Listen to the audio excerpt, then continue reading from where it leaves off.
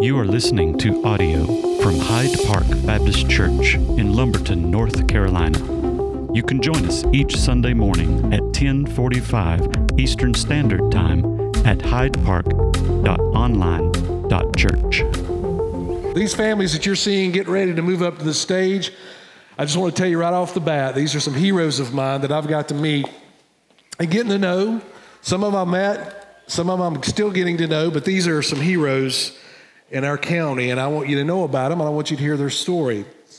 Throughout our county, we have a lot of people who give of themselves, and I mean give sacrificially, and make a huge impact. And quite frankly, most of those folks, police officers, fire department, all those folks, and these families that I have this morning, the thing about them that makes them so special and so heroic in my mind is that they're not looking for a pat on the back. As a matter of fact, it's hard for them to get up here and do what they're doing this morning to share their story.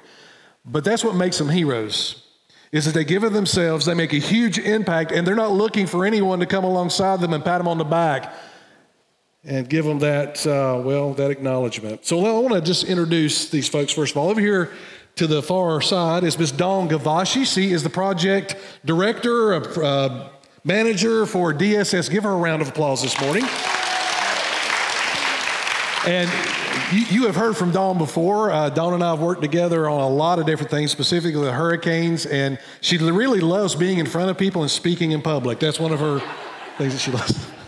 I'm in trouble for that one. All right, so Miss Dominique Brooks. Give Dominique Brooks a round of applause this morning. And Miss Denise Hunt. Give Miss Denise Hunt a round of applause. And then Miss Patrice Oxendine. Absolutely. So to get started, I want them to just share a little bit about their story, about what God's doing in their life right now through foster care and adoption. Let's start there. All right. I have a 2-year-old little boy. He came into care straight from the hospital.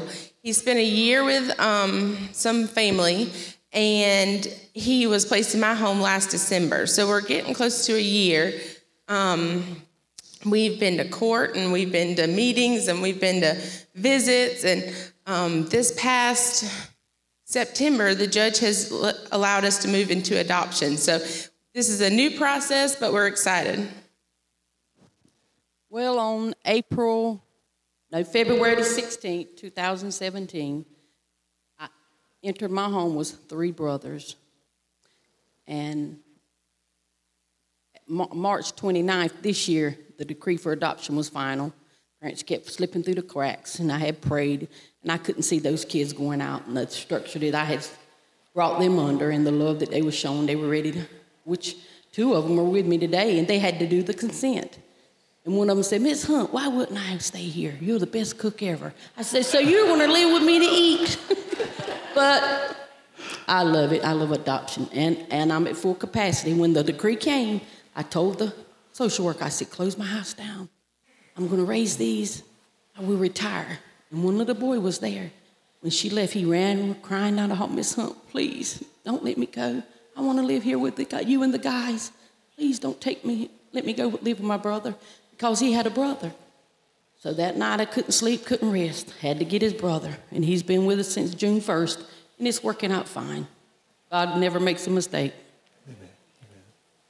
Amen. And we have been fostering for 8 years. We currently have adopted 4 children from foster care. Over the 8 years, we've had 27 children come through our home.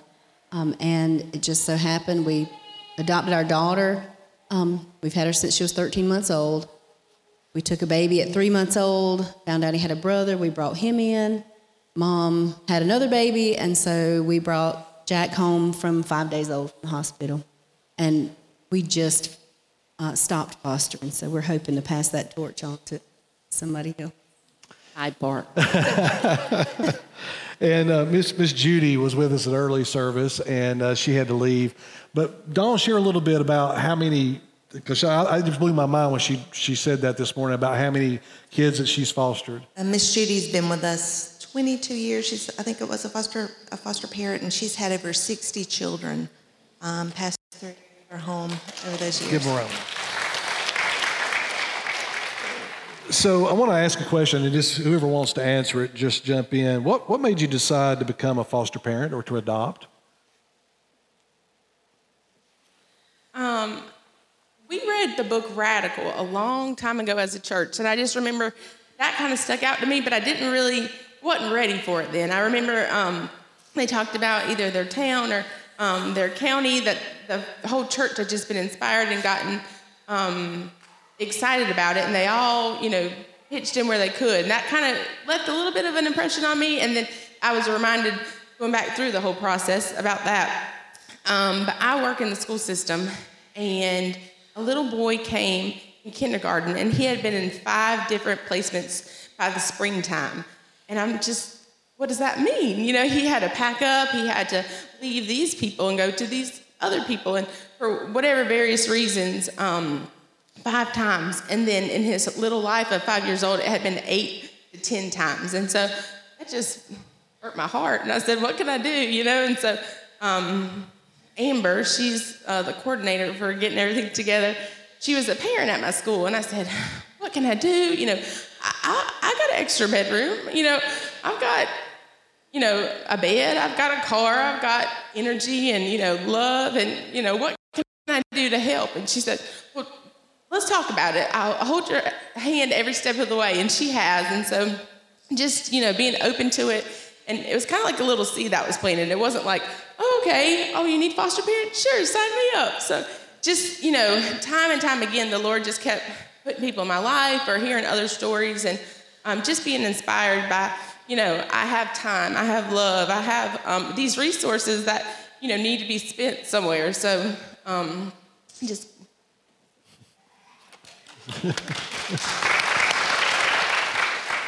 Well, there was one incident. I was on ball game duty one afternoon, and I got a call. Miss Denise, this is Child Protective Services. Would you be willing to? I said, oh, my God, what has my kid did? But it wasn't my kid. It was my neighbors. And the kids were there, and they had referred me to take care of them. So they brought them to my home, and I done the structure with them and loved them. And when they was taken away, Miss Lewis said, Miss Hunt, I told you we needed foster parents. So I did the MAP classes, and it led to fostering. And I tell you, it has been a real blessing. I'm telling you, you ain't gonna go wrong. God has a plan. There's no mistaking what He can do. I'm telling you, it's a wonderful experience. And like I said, those 3 brothers, I adopted them. Then I wanted to close my home, and I couldn't because that one child still needed to be loved. God is love. Hyde Park, we need foster parents. My husband and I have always known that we wanted to be parents, and so we went down the road of infertility, and there's lots of ways that you can have a baby now, and so we had explored those, and we were going on, and I can remember when it was like God just stopped me in my tracks and said, there's plenty of kids that need to be loved.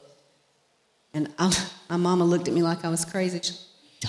We're this close to having twins or having triplets, but there was something that God was calling us to do, and it didn't involve, us seeking out these things for ourselves. It was that He was laying out our path. And once we decided to kind of let Him guide us and let Him have His way, we've been able to be parents to way more children than we could have ever had on our own. And to give them something that is lasting. I mentioned in the first service that, we exposed them to lots of things and we loved them. But I was sitting there thinking, Pastor, and those children won't remember me, but in my hallway, I have all their little faces on my hallway. And when I pass by there, I say, I don't know where they are. I don't know where they are or what they're going through right this minute. God, but you bless them, and you touch them, and you take care of them, and that has given me peace. Amen. As an adoptive dad myself to 3, adoption, foster care is not easy. And the last thing we want to do is paint it in a way that maybe is not based in reality. And I firmly believe that there are families in this church that are being called to this very ministry, this very task. But I also want people to understand that it's not always easy, that there are some hardships. Can you talk a little bit about some of your toughest experiences, some of your struggles with fostering and adopting? Well, some of my experiences in which it's not struggles. It's structure. You got to do a lot for these kids. Like if they were your own. I was a parent of 6 kids, 14 grandkids now. But I tell you, it's like a second shift job to me. I work with public schools in Robeson County. Miss Judy Lewis has left us, but she's the one really recruited me through it all. Seeing kids come through the system, battled and bruised every day, needing to be loved. It's a wonder if I hadn't had an orphanage or build something. But the structure, ironing, cooking, and all games, church, choir practice, just keeping them on a schedule is really what is really tough, but it's worked out. It's been a blessing. In the first service that we are trying our best to recruit. My sister is now fostering, even my mom is now fostering. But the first thing that people always say to me is, I just don't know how you let them go. I could never do that. And I want you to know right now, we do not have superhero capes. There's nothing that makes me any different from you. When we have to let children go that we have cared for and prayed for and loved and watched, it hurts. But I keep reminding myself is it was worth it. It was worth it to me, and it was worth it to that child, and that we can do things and be that person that they may never experience again. They may never have those same experiences. They may never even experience that level of peace once they leave your home, and it's worth it. So. I would say a lot of these kids come from, they're either neglected severely or, they lack experiences. There's a little girl at my school currently who's in 3rd grade, and her biggest thing that she wants to learn how to read. Right now she's on a kindergarten reading level. It's okay. So these are just normal children, just like your children that you have or, that you see every day. And so they just want a good future, and, they deserve that time for someone to sit and read with them. And, one funny thing is, so they come to your house just to make sure everything is good. And the lady was like, "Oh, great, you have a dining room table." And I'm like, "Yeah." She's like, "Oh, wow, you have a nice backyard." I'm like, "Okay." I was like, I just have to ask, why are you asking me if I have a dining room table? She was like, well, a lot of these kids, it would be great if you guys could sit around the table and eat meals together and talk about their day. And I'm like, yeah. So it just never even stuck out in my mind that, a lot of these kids are just given food or, they're food starved. They're not getting enough. They might only get what they get at school or at their daycare or different places. And so that kind of stuck out to me like, okay, that's an easy thing. We can have dinner at the table. We can talk, and I grew up knowing that, I may have took that for granted. And so a lot of these kids just spending time with them, sharing with them, reading with them, making sure that they're getting their basic needs and more met. Dominique, I call her Dom. Dominique, you raised something that just took me back in time. I can remember when my wife and I were going through our first adoption process with Hannah and the home study. That's the cleanest our house has ever been. Because you've got someone coming in to kind of review your house. And as you're describing, it took me back to 2001. And my wife and I were thinking that we've got to have everything perfect. You got to have everything just in place. And I remember the lady who did our home study said, no, it just needs to be a safe home. And when you said a table and chairs and a bed, folks, that should bring it all home to what these kids are missing in their life. Not only the love and the structure, but the basics of life, of being able to read and be able to be in an environment where they can thrive. Tell me just a little bit about, some of the rewarding experiences that you've had. You look back across it now, and I've heard all of you say, either the first service and even now, that if you had to go back and do it again, you'd do it 100 times more, right? Well, tell us about the rewards and experiences and the blessings of this experience. I think one thing that sticks out into my mind, and I had a little boy, and he probably stayed with me for about 3 months, and he was about 5 years old. But we used to call his mom. He was very attached to her. And I can remember that day that I got the call that okay, we just had court. He's going back. And I thought, oh gosh, how do I prepare this little 5-year-old? Like, leaving me, here we go again. And as I drove up and I started to put the things into her car, I looked at her and she had just the biggest tears, like falling. And I thought, oh my gosh, she's so happy to get him back. And she just grabbed me and she hugged my neck and she said, I hate to take him from you. I thought, wow, what does that speak about what she has seen in me? That she's not crying because she's getting him back, but she knows that I did my best to give him everything I could while he was there. And we don't always get that, pat on the back from parents. Most of the time they want to get their kid back and forget you ever existed. But just to know that you made a difference that one time, and that mama she really appreciated that, and that was... Well, one of my rewarding experiences was when the adoption came final and I could finally post my boys. People say, why don't you never post? You can't do that. It's confidentiality. The parent posted on my wall, Miss Hunt, I love you. And when I messed up, you stepped up. But when I got my boys, they called me from DSS. Miss Hunt, what you doing? We got an autistic boy. I know you work with self-contained kids. Will you try him? I said, I will give it a try. I tell y'all, by 9 o'clock that night, I knew what I had. It was yes, ma'am, no, ma'am, can I please, do you mind? I'm telling you, it's very rare this day and hour where you get that kind of manners.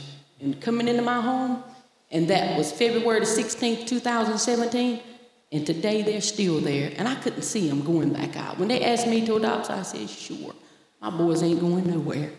Because when God gave me them, he took my first love 3 months later.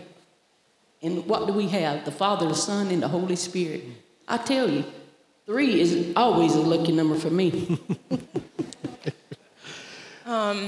Just seeing him hit these milestones, he was born and he was only 2 pounds. He left the hospital on oxygen and, had a lung issue and a heart issue. And, people say, oh, well, they already had a future predicted for him, doctors and nurses and different people. And so now when we go back to those checkups and, he wasn't passing his hearing screening, and now we've gotten tubes in our ears, we can hear, we've gotten glasses, our height and our weight, everything's looking good. So, when everybody says, wow, this is so great, he's doing so well, keep up what you're doing. And I'm like, okay, we're just, playing and eating and reading books. And okay, so that's exciting and rewarding. But I do need to brag on one person from this congregation.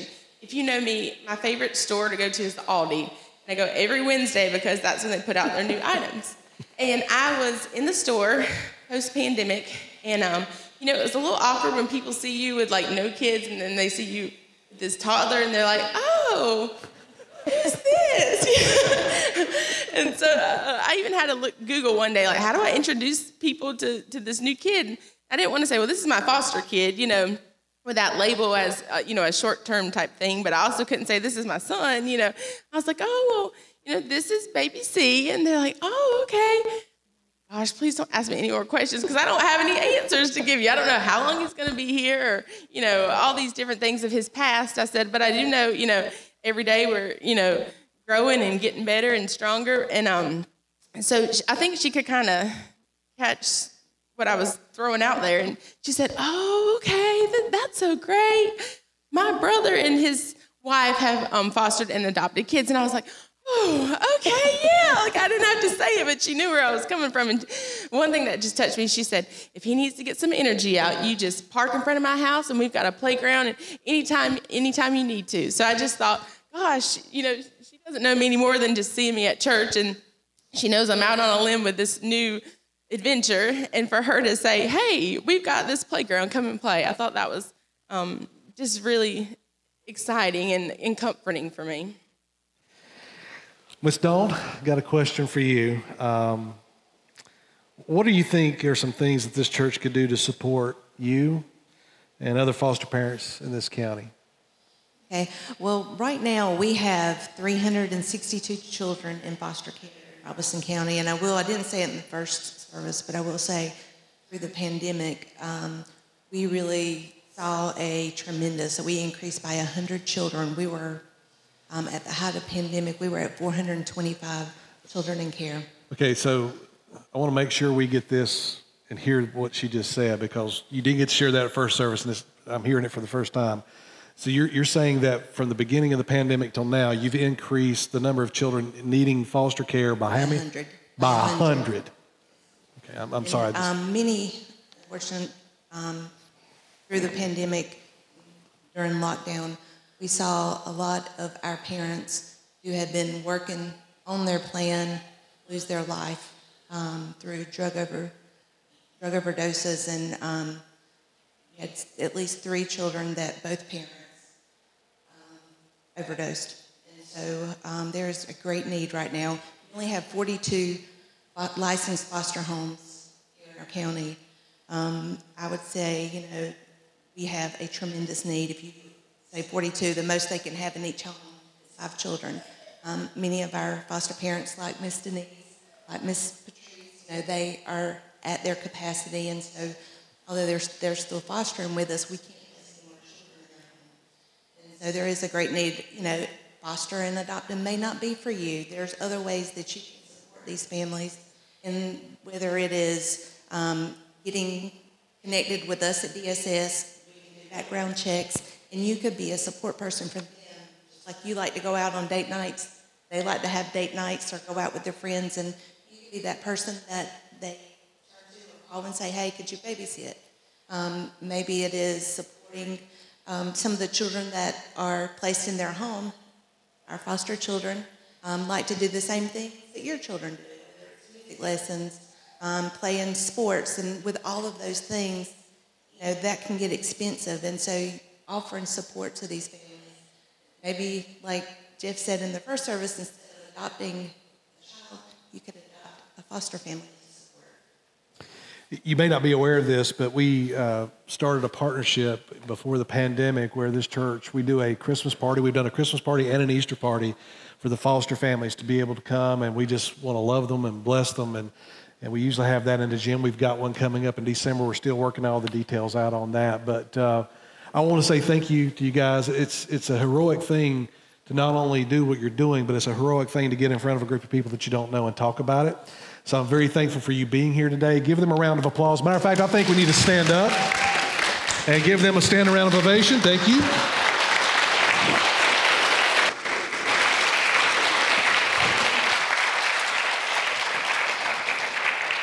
And I know that some of them, you can be seated. I know that some of them need to go. They had to endure my sermon at first service. Nobody should have to endure that twice.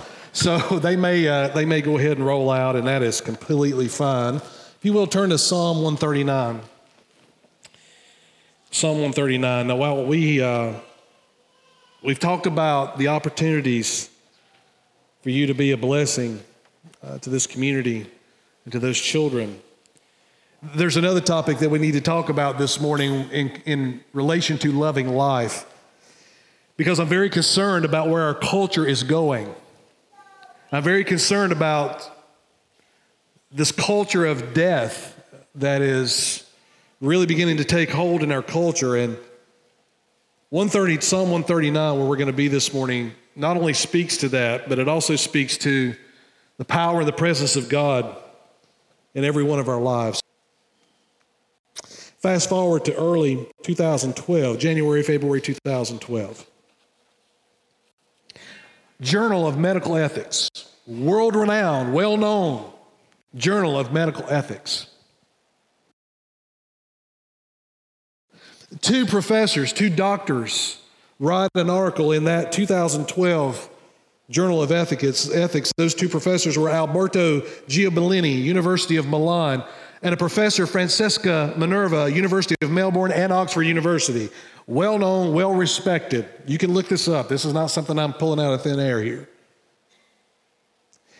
They make the argument in that article about ethics, right and wrong. These 2 professors write an article, and basically their argument is that newborn babies lack the ability to participate or anticipate the future. Therefore, they are not human. Let's go back to the birthing room. The baby's been born. These two professors are making an argument now that abortion should be extended into that moment.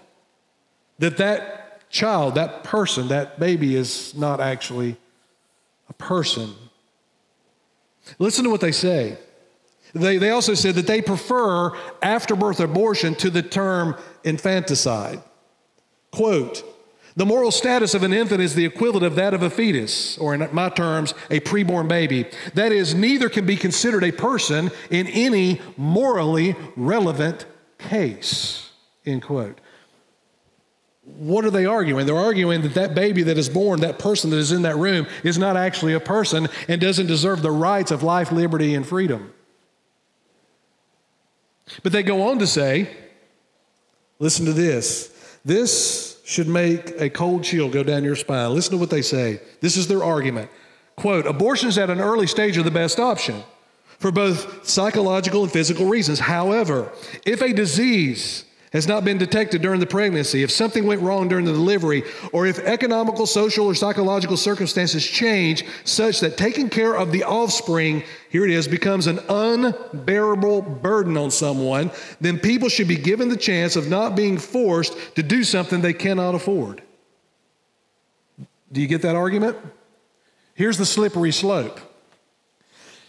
In the Roe v. Wade case, we're arguing what is a person.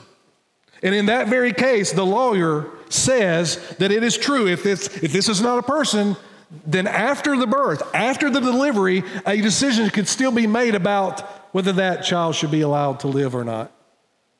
In 2012, these two doctors are making the argument that if the mother's inconvenienced, if there's something going on with the offspring or the child, if there's something going on there, even if the mother is uncomfortable about the idea of raising a child, that in that moment her and her doctor could talk and they could decide to end the life of that child that has been born in that very delivery room in that moment. Listen, folks, our position on things have implications. What we believe about the world, what we believe about personhood, what we believe about a child, a baby, an infant has impact. Let's move forward into January. Governor of the Commonwealth of Virginia, Governor Ralph Northam, was being interviewed about some new abortion rights law that was being brought through their House and Senate to be considered as law. And the idea was that this law was going to extend the availability of abortions all the way up into the third trimester, even at the point where the child is getting ready to be born, that it could be aborted at that moment. Northam is asked what he feels about that, how he thinks about that. And this is what he said. He says the infant would be delivered. The infant would be delivered. The infant would be kept comfortable. The infant would be resuscitated if that's what the mother and the family desired. Then a discussion would ensue between the physician and the mother. Do you know what that discussion entails? Whether or not this child should live. Just a few months ago, we had a man that was here speaking on this stage by the name of Daniel. You remember his story? He had no arms. He was born with no arms.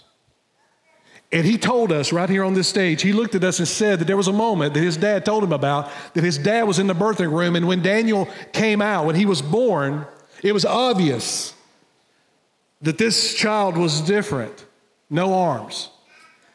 And in that moment, as he's crying, as this child that spoke on this stage is 30-some years old now, he told us that in that moment, the doctor looked at the dad in the birthing room and asked the dad a simple question: do you want to keep him? You know what that question was? It wasn't concerning foster care or adoption.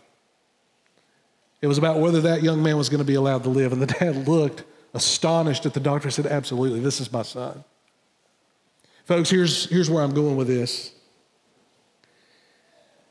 I need us to understand, I need you to understand that we as a church, me as your pastor, and our leadership, we're not mad at you. We're not angry with you. We're not out there holding signs and yelling at people. What we want you to understand is that we believe, without any shadow of a doubt, that life begins at conception, and any other approach takes us down a very evil path.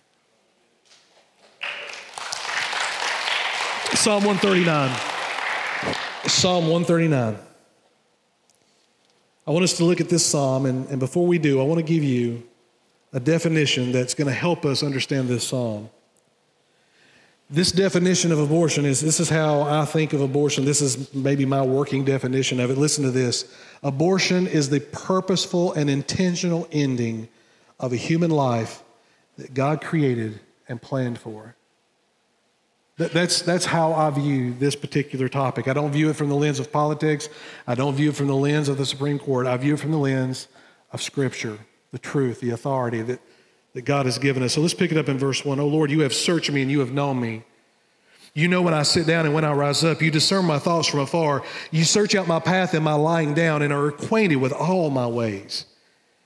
Even before a word is on my tongue, behold, O Lord, you know it altogether. You hem me in behind and before, and you lay your hand upon me. Such knowledge is too wonderful for me. It is high, I cannot attain it. This first section of this psalm, the reason I want to walk through this whole psalm is oftentimes we'll focus on verses 13 and following, but the entire psalm is talking about the beauty of human life and the beauty that God is intimately involved in that human life. The psalmist David tells us here that you and I are completely known by God. So much so that before you even form the words in your mouth to say to someone else, before you can even conceive of the words you're getting ready to say, God already knows what you're going to say. That's incredible, isn't it? That this God that we serve, this God who created the universe, it says here that he has searched us and known us, that he knows us when we sit down and when we rise up. In other words, when we go through our normal days of life, when we go to the break room to eat lunch, when we sit home to watch some entertainment, God knows exactly the thoughts and ideas and words before we even form them. He knows what we're going to be involved with. He knows how your life's going to turn out. Get this, he knows the end of your life. He knows the day that you're going to leave this world. It's appointed unto man once to die, and then after this, you're going to have to stand before God and give an account. You are known completely. Our thoughts, our actions, our ways. God is involved in our life. Listen to this. He says, you searched out my path and my lying down and are acquainted with all my ways. I am convinced that when we cross over into this presence of God as a believer and follower of Jesus, when I cross over into that final kingdom and I get to walk and talk with Jesus, my mind is going to be blown by how much detail he knew about every day of my life. We're going to have all eternity to walk around through heaven, and then eventually when heaven comes down on earth, we're going to have all eternity to talk about my day in and day out life here. And Jesus goes, oh yeah, I know about that. Let me tell you what was going on there. That's how well God knows your life. Listen to this. He says, you hem me in and behind and before, and you lay your hand upon me. And then the psalmist says, this is just too much. I can't handle it. And in layman's terms, this is what David says here. He says, this is too big for me. I can't comprehend this. I can't wrap my arms around it. The idea that God is that involved in my life. If you've been coming any time at all here, you know that I make this statement often because I have to remind myself of it. That God is at work in your life some 10,000 ways every day, and you may be aware of only one, if that. Isn't that a powerful thought? It's too big for my mind to comprehend. Then look at verse 7. Not only does the Lord know us, but the Lord's not off running the universe somewhere, hoping that it all works out. Look at this. Where shall I go from your spirit, or where shall I flee from your presence? If I ascend to heaven, you are there. If I make my bed in Sheol, or the land of the dead as the Jewish people understood it, you are there. If I take my wings of the morning and dwell in the uttermost parts of the sea, even your hand shall lead me, and your right hand shall not hold me, or your right hand shall hold me.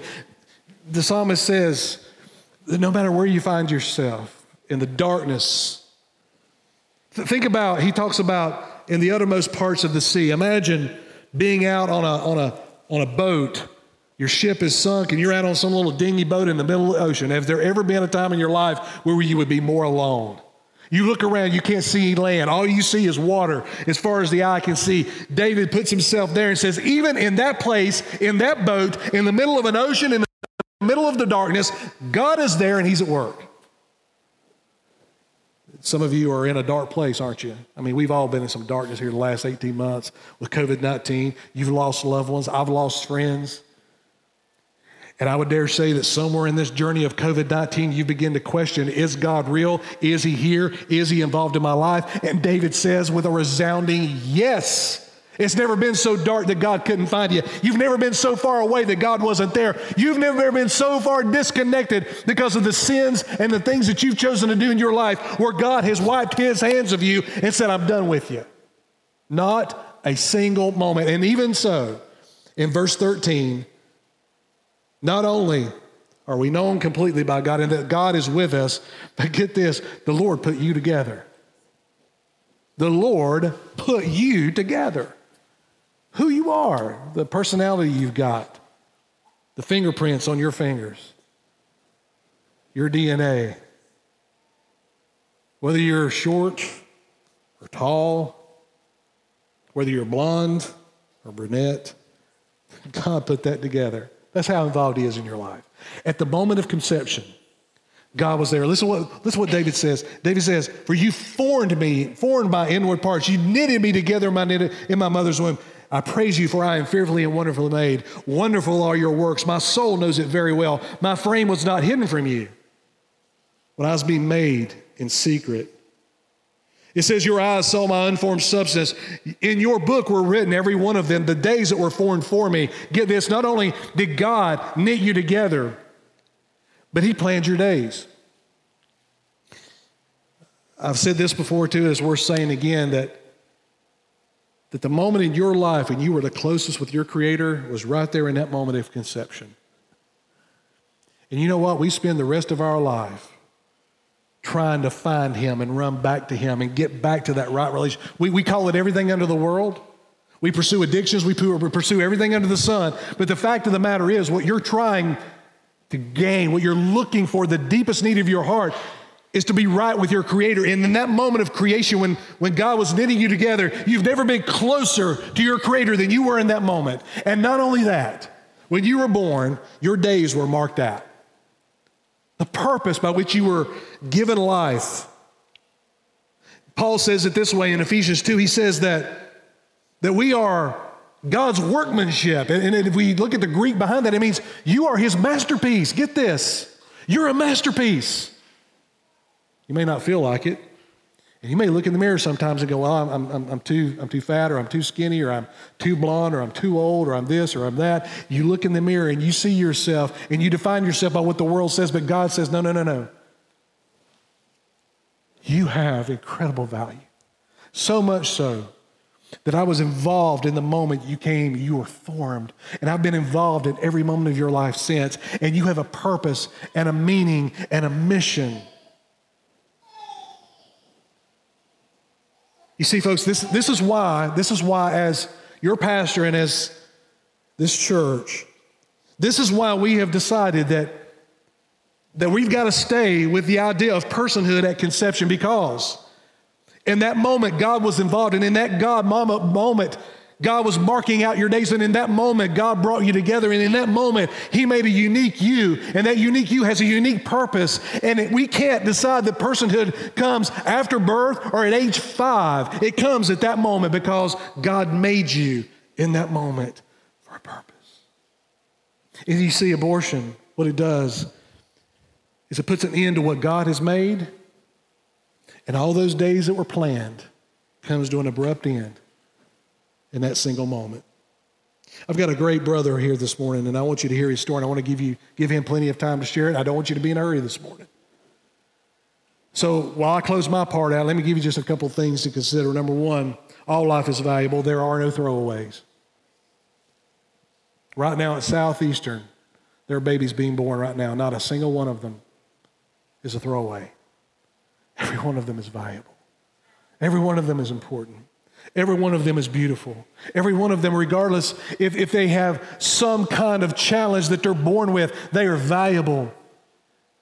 And this church needs to love them right where they are. They need to love the mom right where she is. And listen, if every family in every evangelical church, we have 4,000 North Carolina Baptist churches in North Carolina. We have 4,000. If just a few families from each of those churches would step forward and say, you know what, I'm going to adopt, I'm going to foster, or I'm going to support a foster family. Could you imagine what would happen? Could you imagine that if a few families out of each of those churches would step forward and say, you know what, I am going to get involved in the life of a child. I don't care what it's going to cost. I don't care the sacrifice, but I'm going to do it. Wouldn't it be amazing that Dawn would have a waiting list of foster families and no kids to place? Listen, well, not only do we love the child in the womb, but we got to love the child after it's born and when it goes into foster care and when that child needs an adoption, a family, a forever family. And I believe God is calling people in this church to do exactly that. I mean, let's just be clear about it. There are people in this church right now like Dominique. You're single. And God's calling you to adopt or to foster. And then finally, before I hand it over to Mike,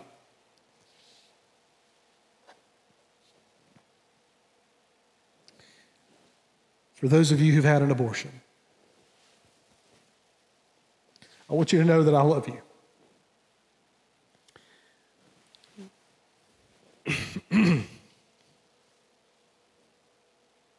And I know having to sit through a service like this is hard. I got that. But I want you to know that I love you dearly. This church loves you. And I want you to walk out of the darkness in the light. I want you to take some steps today to finally walk out of that dark place. Maybe there's some guys here that convinced a girlfriend to take that route. We want you to come out of the darkness. And you're going to be loved. And you're going to be helped. And there are people in this church right now, that are ready to help walk that journey with you. Father in heaven, I'm grateful for this congregation, and I'm grateful for what they stand upon, and I'm grateful to be their pastor. Now, as Mike comes to share, use him powerfully this morning. We love you, and we thank you. It's in Christ's name.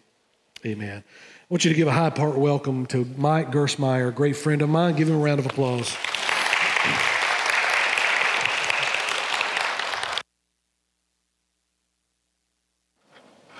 Good morning. Thank you, Pastor, again, for the opportunity to share with you and your congregation. And y'all have a great pastor and a man that I admire. And just want to share real quick. You might be wondering, why is a guy coming up to talk about abortion? You know, isn't that like a women's issue? Isn't that, you know, I don't have a uterus. But did you know that every single one of those babies in the womb, there's a father behind that baby? Every single one of them has a father. And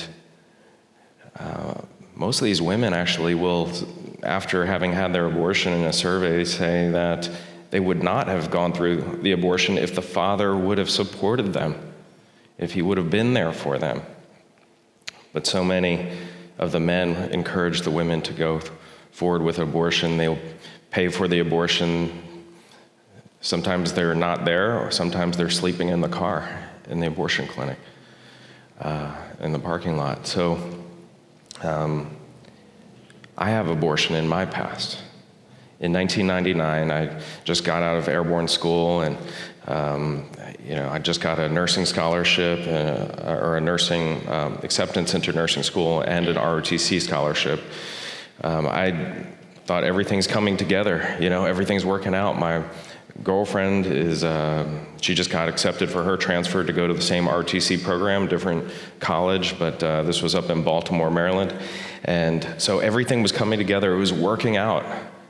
And then she told me, I think I'm pregnant. And she had just missed her period. She went, took a pregnancy test. She comes out of that bathroom and she had a smile on her face.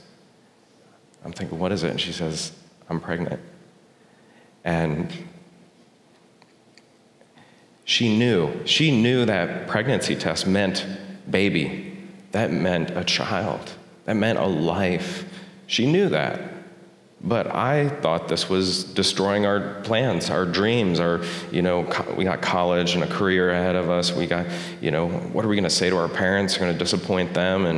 And I'm throwing her dreams away. And because she was in ROTC as well, we were both going to be Army officers. And this is something we need to just take care of it, pretend it never happened. And so it was right around her birthday, and that's what I gave her for her birthday. Was I paid for an abortion. I remember her asking, are you sure there's no other way? Are you sure we can't do this? And I said, no, we can't do this. The man of God is called to provide and protect, to care for his own household. The Bible says the one who doesn't take care of his own household is worse than an unbeliever. That means you're cursed. Back then, I was a nominal Christian. I would go to church on Sunday. You get dressed up. I throw $20 in the plate, and I feel good about myself. And then I go back to my life, living, however, just like the world. And my relationship with God was like He's the butler in the sky. If I need something, then I'm going to talk to Him. But otherwise, I'm going to go about my business. I didn't have a true relationship with Him, and I was blinded by the enemy to think that that was not a life, that it was a clump of tissue. I had no idea that at 17 days, as early as 17 days from conception, God starts that little heart beating. So by the time that my wife found out she was pregnant, there was already a little beating heart there. Not a clump of tissue, not a clump of cells, but a precious life. A baby that at 6 weeks has detectable brain waves. We know that because the baby starts moving in the womb. And God uses the same word in the Bible for the baby in the womb, brephos, as the child outside of the womb, brephos. Do you know when Mary was, she had been conceived with the Holy Spirit, Jesus was conceived in her womb, she immediately went to her cousin Elizabeth, and what happened? Do you remember? The baby leapt in the womb. John the Baptist at 6 months leapt in the womb because a baby that had just been conceived, moment of conception, the baby in the womb leapt because of the presence of the Savior. He was there already, even in the womb, right after conception. So make no mistake, God says that is a life, even from the moment of conception. And I wish somebody would have dropped some truth on me. I wish someone would have talked to me, but in Baltimore, I just went straight in, paid for the abortion. I was like in a fog, just walking in darkness, really, spiritual darkness.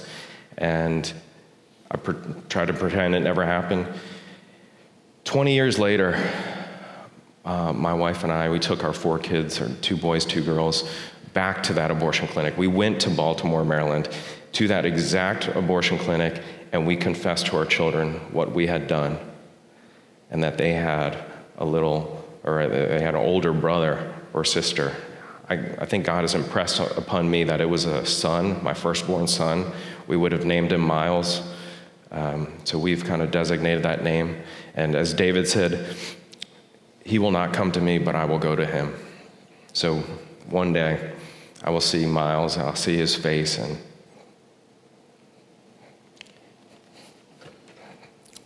I'll ask his forgiveness.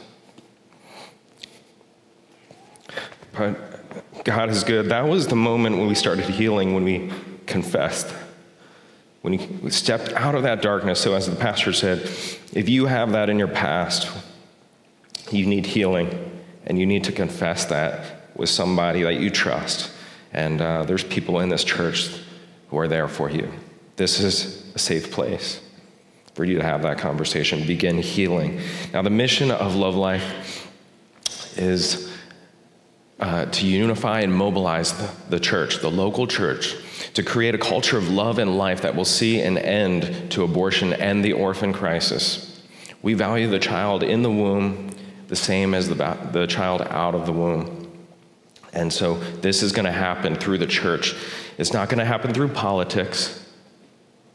That's downstream from us, the church. The church is what shapes culture, and culture shapes politics. So it's got to start right here. It's got to start with you. You have to make a decision in your mind and in your heart. I'm going to stand for righteousness. I'm going to stand for what God's word says. And we're going to make this church a safe place for those conversations. If you've had abortion in your past, or you're even thinking about abortion, please run to the local church. Talk to somebody here before you go to your local abortion clinic up the road in Fayetteville. So the tragic truth is that over in Fayetteville, there's 2 abortion clinics and over 50 abortions every single week. 2,701 abortions in 2019, and in 2020 there was 2,601 abortions. Exactly 40 less. I think that's significant. I think this is a sign of what God is going to do. There's 40 weeks in the womb. Jesus wandered in the wilderness for 40 days. 40 is significant, and I don't think that's a mistake. Now, there's 17,000 babies killed every single week in America. This is the number 1 killer of human beings. This is the crown jewel of the enemy who wants to see people dying. More than COVID or heart disease or alcohol-related deaths, they all pale in comparison to abortion, the number 1 killer of human beings, not just in North Carolina, in the US and around the world. That's the reality. That's the truth. 1 in 4 women, and we say men too, have abortion in their lifetime, will have abortion in their lifetime. 1 in 4. That means there's people sitting in this congregation, I guarantee you, have abortion in their past, and I hope they've healed from it, but if they haven't, it needs to start today, okay? And 54% of the women who have abortions identify as Christian. And here in the Bible Belt, it's a lot higher. Most of the women, probably 75, 85% of the women I speak to on the sidewalks, they claim to be a Christian. They say, when I ask, is Jesus the Lord of your life? They say yes. And then we can bring out God's word. We can offer practical help and resources and say there's a better way. And I can tell you, don't go down that path. I've been down that path. And my wife has been down that path. And it's not worth it.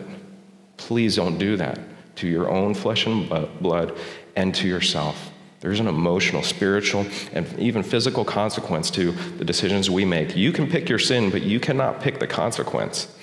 And I have to live with that. And so I'm trying to, as people are stumbling to the slaughter, I'm trying to snatch them out and say, please don't go that way. Love life is not about shame and condemnation, but healing and restoration. So we have an organization called Restored Life that it falls under the umbrella of Love Life, and what they do is get you connected to a post-abortive Bible study that is in your area. So if you have abortion in your past or you know somebody, like I said, 1 in 4, this is a common occurrence in our culture. There's a Restored Life card back on my table, so just grab one as you go out. Make sure you get a bracelet. Make sure you get a vision packet on your way out. We understand prayer is the key. Things are not going to change unless we pray, the church. If we don't pray, who will? God says that, Jesus said, I will give you the keys of the kingdom of heaven, and whatever you bind on earth shall be bound in heaven, and whatever you loose on earth shall be loosed in heaven. So when we pray, there's a divine key that gets unlocked, and then there's a release, and there's things that change. And we have access to the throne room of God. We can come boldly to the throne of grace and obtain mercy in our time of need. So don't think that your prayers are not being heard. The creator of the universe hears your prayer and answers your prayer.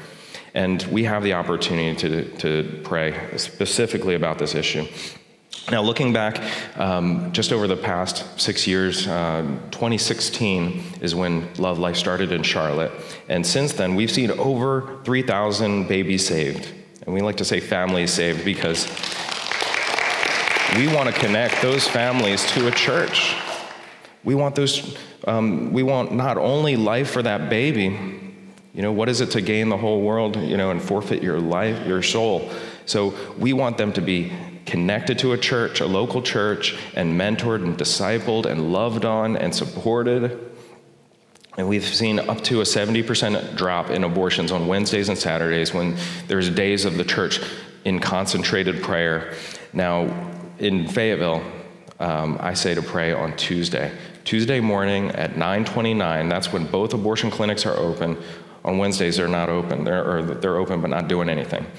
Tuesday morning at 9:29, we say Mark 9:29 says, this kind can only come out by prayer and fasting. So that's significant, as well as the fact that at that specific time, most of these women are in a valley of decision. They've signed in, they've checked into the abortion clinic, and the abortionist has not yet arrived, so they're sitting there waiting. And there's people who are Christians who are calling out, trying to offer help. So we want you to pray into that moment. Tuesday morning, set your alarms on your phone, 9:29, Tuesday morning, pray. And then we've seen over 88,000 prayer walkers. Congregations like yourself have come out to the place of darkness and participated in a prayer walk. Hyde Park Baptist has adopted this week 40, the last of our weeks of prayer walks for the entire year. You have committed to praying and going, and so we want you to be part of that. There's over 500 partnering churches with Love Life. We've seen over 28 abortion workers who have left the industry and gone on to do something else that would bring glory to God. There's been over 3,000 people who have connected beyond the prayer walk. God has put a burden on them to either be a foster parent or to adopt or to be a mentor or for one of these moms who chooses life and needs support. We do mentor training. We also offer training for someone who wants to be on the front lines calling out and offering those resources to people. So there's 4 steps.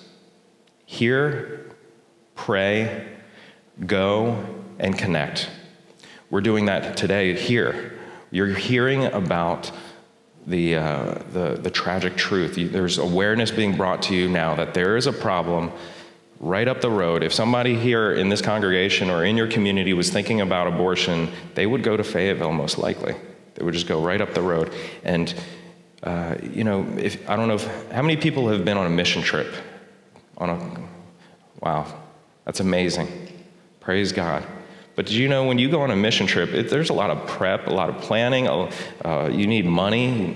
You need logistics, resources. You need to get your passport and all that stuff approved. Usually it takes about a year of planning. Right now, you can go on a mission trip right up the road and be a part of bringing light into the darkness, to be light in the darkness right up the road, affecting your own community. And so we want to hear today. We're going to pray on Tuesday morning, and then also you've got a Tuesday evening prayer, and we're going to, when you commit, you're going to get an email reminder with prayer points to cover, and then you're going to go on Saturday morning to 4565 Yadkin Road.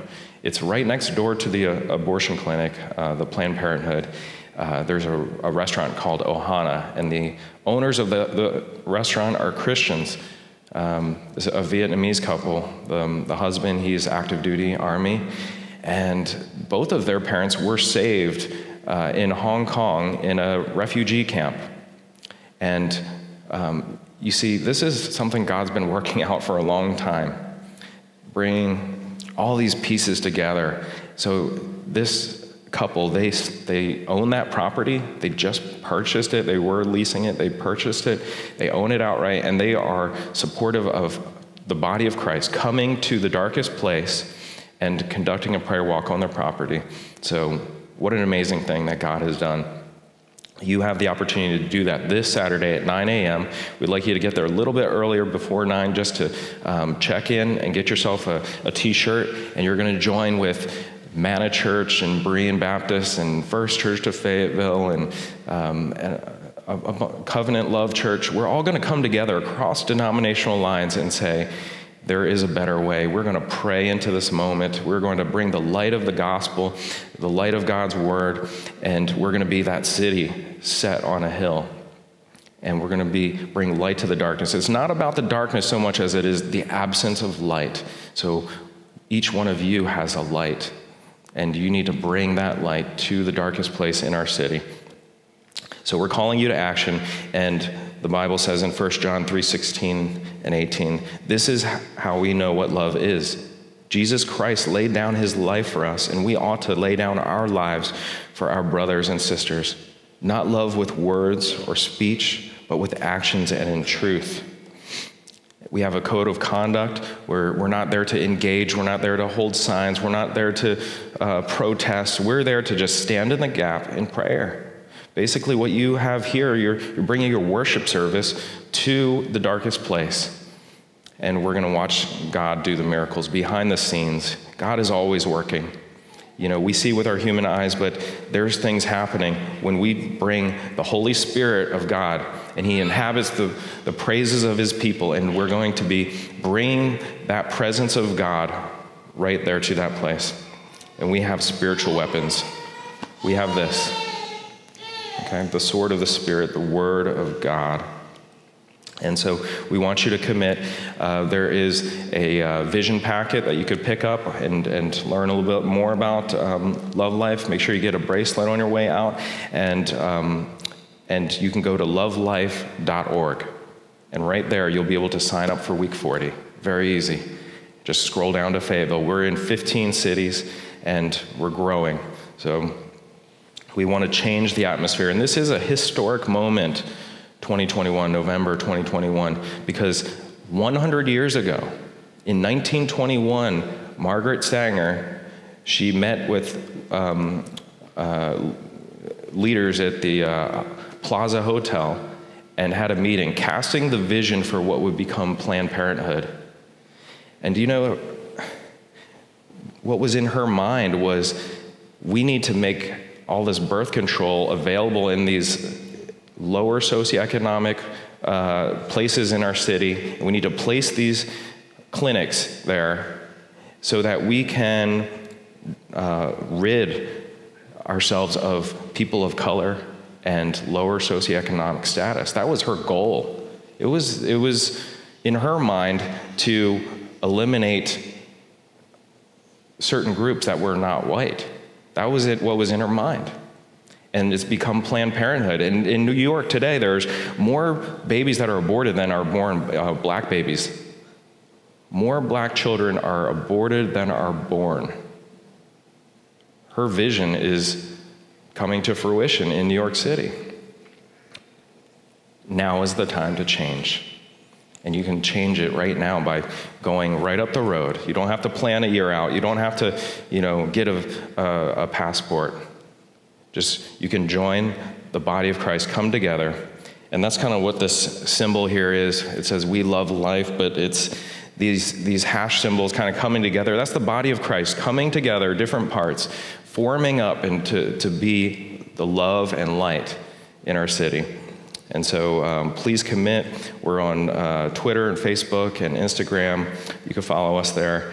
And we're just excited to see what God is doing. Please be a part of what God is doing. He's working miracles in people's lives. Thank you.